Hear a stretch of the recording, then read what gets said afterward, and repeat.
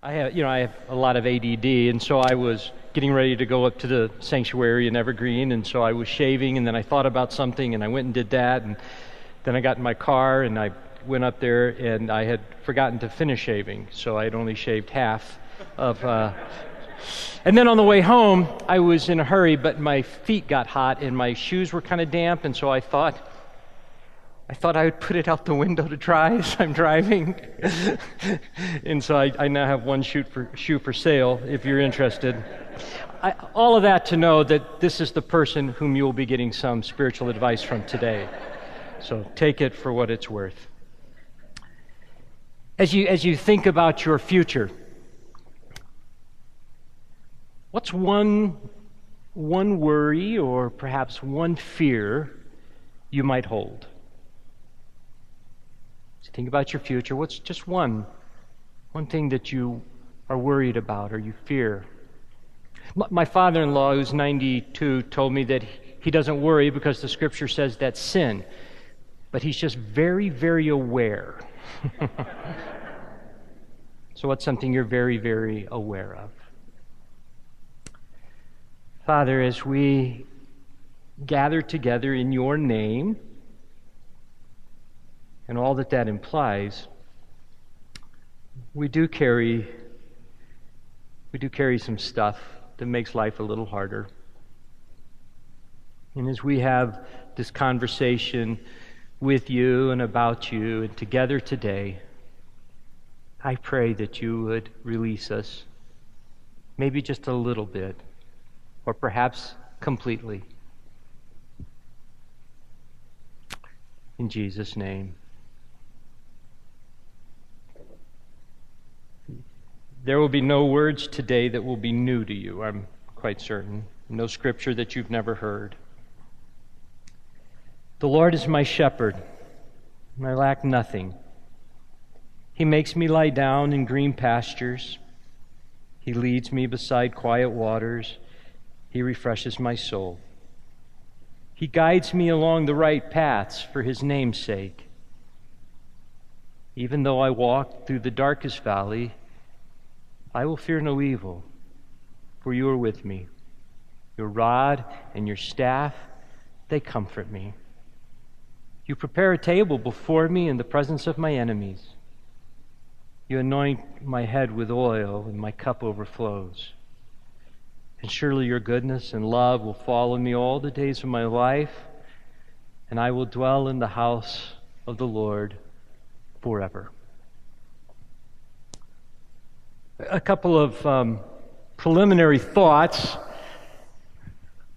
One, if I'm sure, like I had said, you've probably heard this passage. And it's possible if you've heard a sermon on this that you have a preconceived idea based on what you've learned about sheep. If I were to ask you, what's the word that describes sheep that you've learned in sermons before, what would that word be? Dumb. Sheep are dumb. I'm here representing the Society of Misrepresented Sheep. And in fact, we are not dumb. Dumb is a word, I think, that reflects one of the fears we have as people. The reason we call sheep dumb is because we see in sheep something that we know to be true of us, but there's no value. We don't think this is a great characteristic. And here's the word. Sheep aren't dumb, sheep are dependent. There's almost no place you can go in this world where being dependent is considered good. I can remember I've been in some church staffs, and I'm not not in this church staff meetings, I've been to those, but I've been in some, and quite honestly, the last thing you would want to be said about you in a church staff meeting is that you're one of those needy people, as if there are not needy people. But I've got a neighbor, his dad says he understands maybe at a very, very young child's perception. He's in his mid-30s, and he's nonverbal. And he's got, pretty significant issues. He can't see very well, and he doesn't have good coordination. You get the picture. And he lives right next door to me, and, I'll say hi to him. I admit, his dad didn't say, I've got to remember this, his dad has not told me he's hard of hearing, but I always yell, Dwayne! And I need to stop doing that. He probably can hear me just fine. But I always yell, and so now over time, he'll always wave to me, and he walks by. We have a path right in front of our little porch, and he'll walk by, and now he waves, and he'll stop until I acknowledge him, and I wave back, and so we've begun, just recently he got a little dog, and I asked his caretaker. He has a caretaker full-time every day, 8 hours a day, and her name is Missy. And so now, as he walks by with his new dog, it's been really a delight because he's now out of the house, which I didn't see him very often. He's out maybe 8 times a day walking Missy. And poor Missy, he doesn't know if she's behind him. He's just walking, and she's the sweetest little dog. But now he'll stop, and he'll always point at Missy, and then I have to say Missy's name. Well, then the other day I said to his caretaker, hey, if anything ever happens, Dad's not in real good health either, just tell Dwayne he can try to see if you could communicate. He's welcome to come get me. And so then I hear this knock on the door, and there's Dwayne and Missy, and he wants to go on a walk. He wants me to go on the walk with him. So I did that, and then the other morning I had the door open, and I was watching television, and I hear something. I turn around, and Dwayne's standing right behind me with Missy, and scared me to death. All that to say, Dwayne is lovely. Just a lovely. I was telling April, what would it be like to navigate life with no guile, with no agenda, with no enemies? He's a lovely person. He's not dumb. He's dependent. There's a big difference.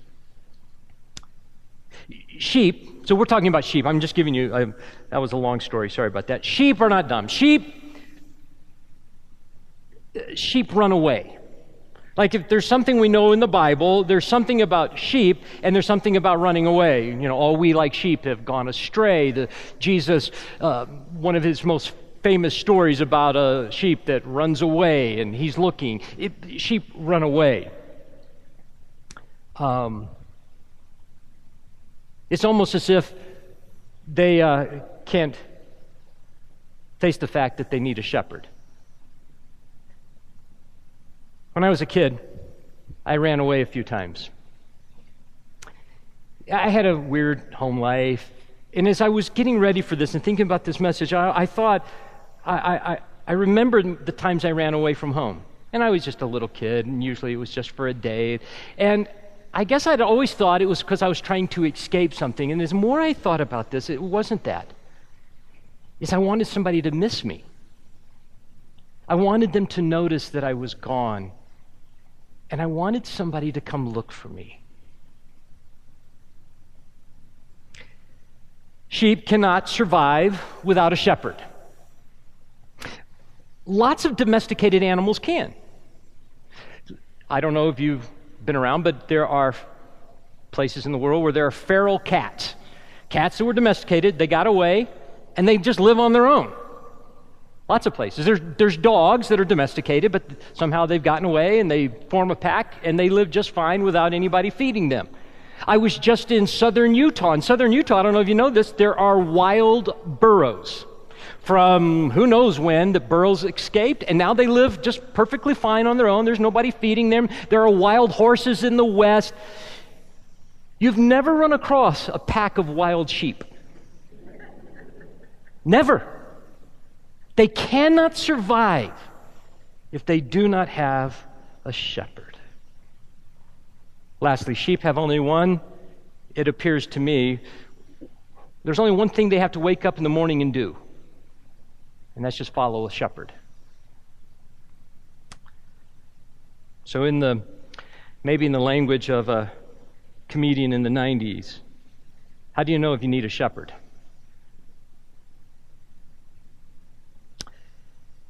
The Lord is my shepherd, I lack nothing. And I believe David, who obviously was a shepherd, that was his first job. I believe as he's reminiscing about his early career,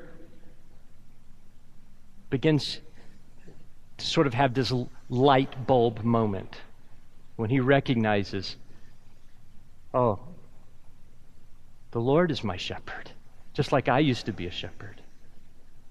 The Lord is my shepherd, I lack nothing. And the rest of this song, I think, is going to sort of try to prove his point, his premise, his thesis.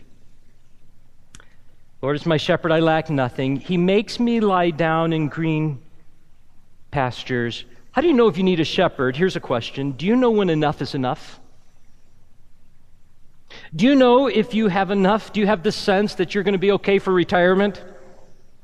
You feel okay? I got enough in the bank? Do you know when you've pursued a relationship long enough and when to let it go? Do you know if you've been a good enough parent? Do you have a sense that enough is enough? Do you know when enough is enough? Or would you be better off if somebody else could tell you and speak into your life, that's enough. You're going to be okay. The Lord is my shepherd. I lack nothing. He makes me lie down in green pastures. He leads me beside quiet waters. He refreshes my soul. Do you know what refreshes your soul? Everybody has like a different answer. There's no wrong answers, and it's not rhetorical. So I'm going to ask you, and I'll let you say it out loud. Do you know what refreshes your soul? Sleep. Excellent. A bike ride? Walking? Somebody say, I can't hear well. Church. Oh, that's always a very good answer. That's a very good. Church for some people, yeah. Music. Greeting? Greeting, yeah, okay, yeah. Seeing people. You're good at that. Yeah. Fuzzy's a really good greeter. It refreshes his soul. Pretty long list, right? For me, it's I have a couple. One is in the mornings, we live in our mobile home sits in front of either a small lake or a big pond. I don't know what you'd call it. And in the mornings, there's lots of animals. We've seen all kinds of wildlife. And I just recently I put up a bird feeder. And in the mornings, the little small songbirds come. And then yesterday, now this, just hang with me, yesterday, where the seeds fall onto my deck, there was a rat. I didn't even know there were rats in Colorado. It's the first time I've ever seen a rat in Colorado. I've seen them in back east, no offense to those from back east, but I've never seen one in Colorado. And I loved it. It was just, anyhow, I was just fat. I could sit there for hours and watch. He would sneak in, and the birds, it refreshed my soul. I know what refreshes my soul. I know you know what refreshes your soul.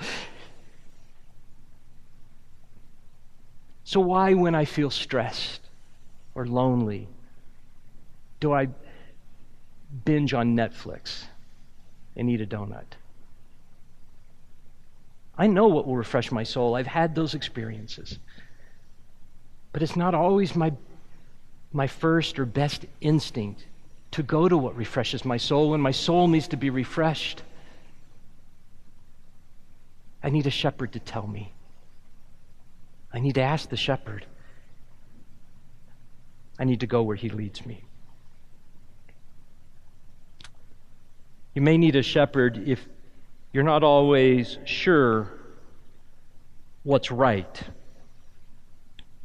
He, the shepherd, guides me along the right paths for his name's sake. Do you always know what is right? Well, get together with just a small group of friends, 5:30, and just ask this question. Where do you want to eat? No, I don't know what your experience is, but nobody ever goes, I know. Like, there's just sort of this indecisiveness. Like, we can't even decide because of all the factors, like, oh, what if they don't like it? We just, where should we eat? April and I can't decide what movie do you want to see. It's dumb. It doesn't really matter. But there are decisions that do matter. We've It feels like maybe it's new, but I guess as I think about it, it's not new. That we've defaulted to this intuitive morality. That morality, this idea of right and wrong, is easily intuited within me. That each person just automatically knows the right thing to do. I don't know if you've been part of some theological conversations, and it's often that in theology, the Bible is telling what feels like two different stories. For example, on the one hand, as our loving pastor said today, we are dirtbags. And true, we are dust, but also there is implied in that we are bent towards doing what we want to do, damn the consequences. And on the other hand, we are people who are made in the image of God. Somehow those stories do collide in the person of Jesus, but for our purposes right now, I would say I wouldn't hold 100% to the fact that people are completely good in the sense that they know how to do the right thing. And yet I've been in these arguments where it feels like somebody's saying that there is no such thing as this internal need to do what I want, damn the consequences. I didn't think of it at the time, but in that conversation, I wished I had asked this person who was telling me, who said, quote, "The problem with the church today is we believe that the world is sinful." And I wish I had asked them, would you be willing to live in a small town that had no laws? There was no rule against stealing or murder? Do you always know what's right?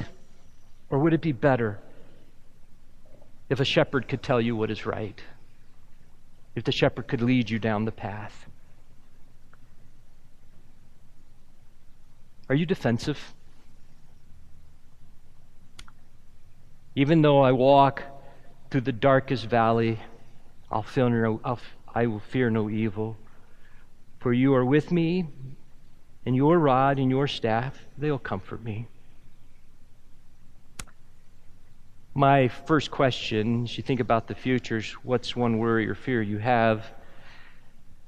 Mine is, I worry I won't have enough friends when I get old.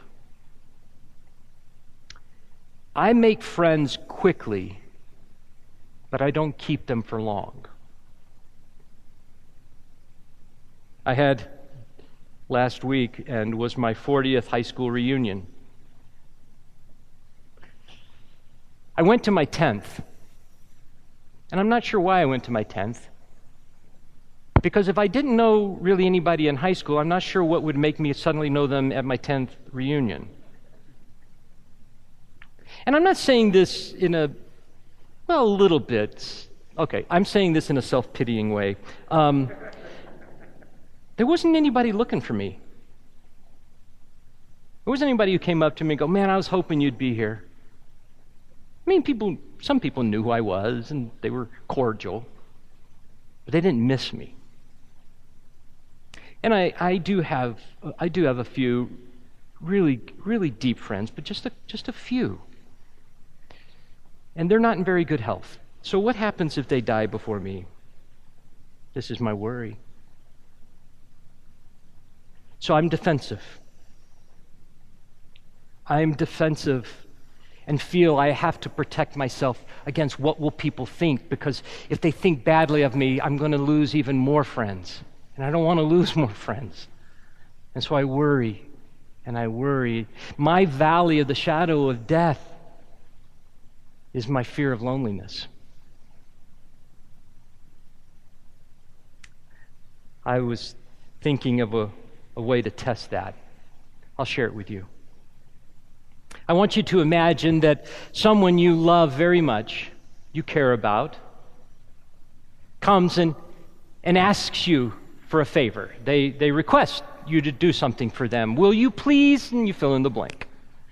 Not life-threatening, let's not go there, but it's important to them. I want you to imagine that this person who you love asks you to do something, and you look them in the eye and you say this: no. And here's the hard part. You don't give an explanation. I think about, if you remember, when Jesus was in a town, and nearby was one of his very close friends, Lazarus, do you remember? And they came and they told Jesus, Lazarus is really sick. Will you come heal him? And Jesus said, no. And he didn't explain it at that moment. I know it's a weird story, but I feel like it's my responsibility to defend myself against the thing that I'm afraid will kill me. I need a shepherd who will walk with me through my valley. In the song, now there's a shift. There's a weird shift. I still think we're in this metaphor of shepherd and sheep. I do believe that. But everything in the song before that has been things that we could easily imagine a sheep and a shepherd doing: lying in the green pasture, going to get still water, being defended against predators, all of that. But now it shifts, and now we have this picture of a shepherd and a sheep, but it is no longer this agricultural imagery, but now it becomes an imagery of hospitality. This is really weird. All right, I'll give you an example. So now we're talking sheep and shepherd, and this is basically the sheep saying to the shepherd, you prepare a table before me in the presence of my enemies. So there's like this domestic animal that's coming into the house. Not a domestic animal, I'm sorry, a farm animal that's coming into the house. It's just weird. Like you've seen on YouTube people that have pet donkeys or something. My brother in high school had a 15-foot reticulated python in the house. I'm not picky about pets. I just have two rules.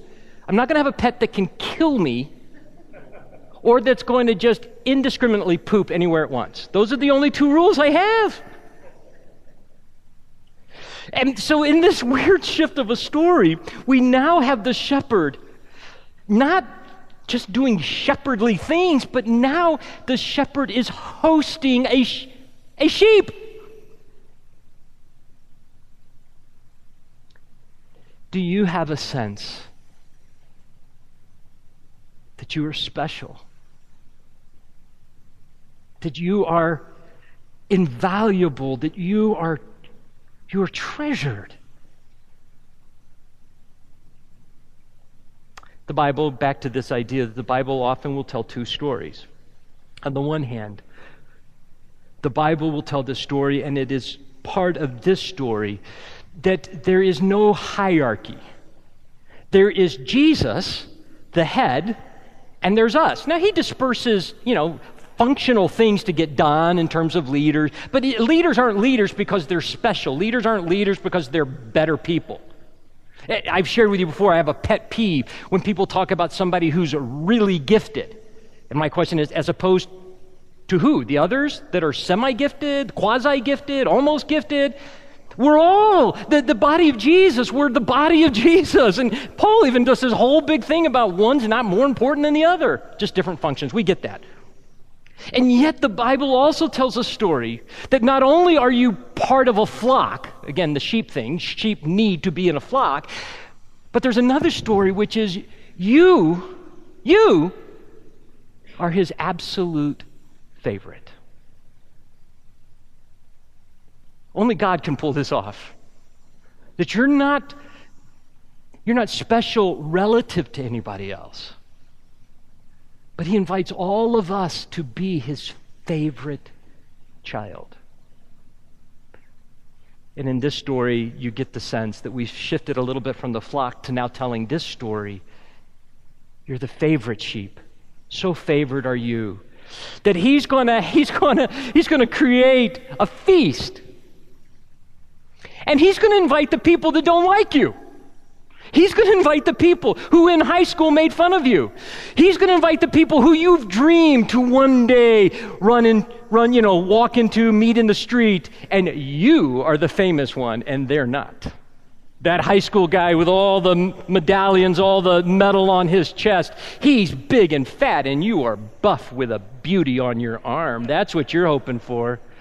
And he's going to invite that guy, metaphorically, to your feast, held in your honor. And in front of everybody, he's going to take oil and pour it over you.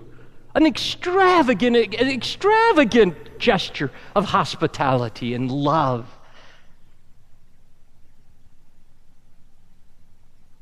And then he's going to invite you, a sheep, to live in his house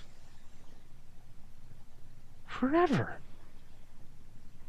You prepare a table before me in the presence of my enemies. You anoint my head with oil. My cup overflows. I can't hold all the goodness. And surely,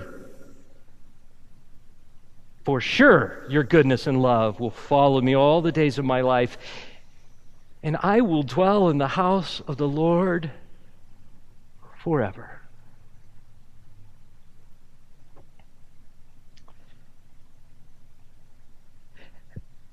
Sometimes in the Bible, there is the simplest of premises that can have the most profound impact in our lives.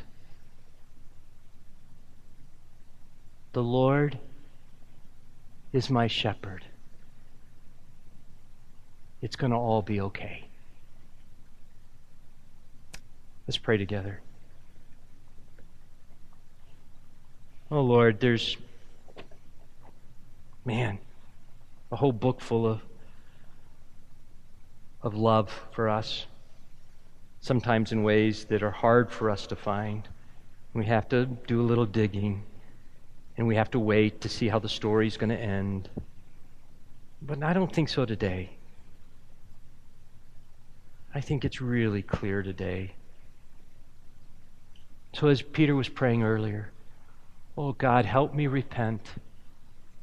Help me change my mind about what I think I need in life. Oh God, help me repent from this belief I have that for life to work, I have to make it work. That if I'm going to be safe, I have to make myself safe. If I'm going to have enough, I have to hoard. That if I'm not going to be afraid, I have to figure out how not to be afraid. Oh God, help me. Help me just listen and follow my good shepherd. Help me believe the gospel. Amen.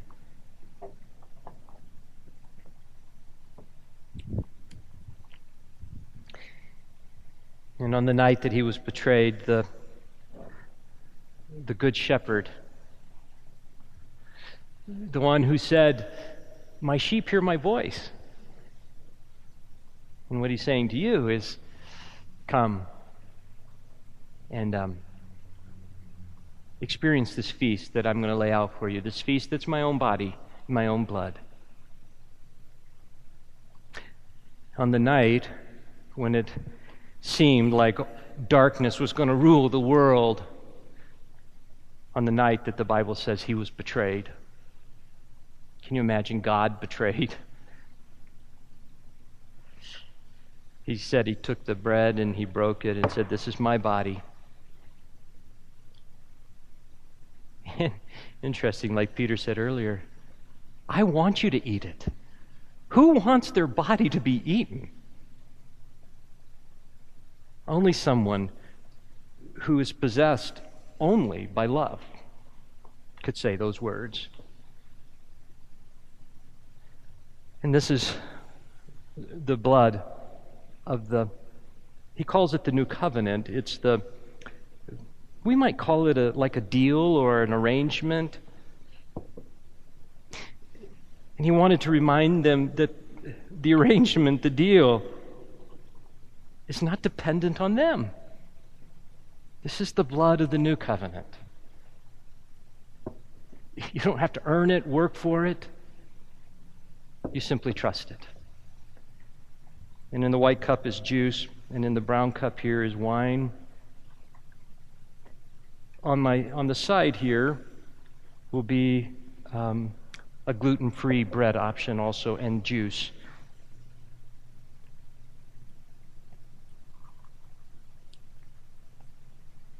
And as you're taking what we call communion today, I want to remind you of one thing so I don't forget, but also so you can be thinking about it. After the service part, there will be people here who would be willing to pray with you.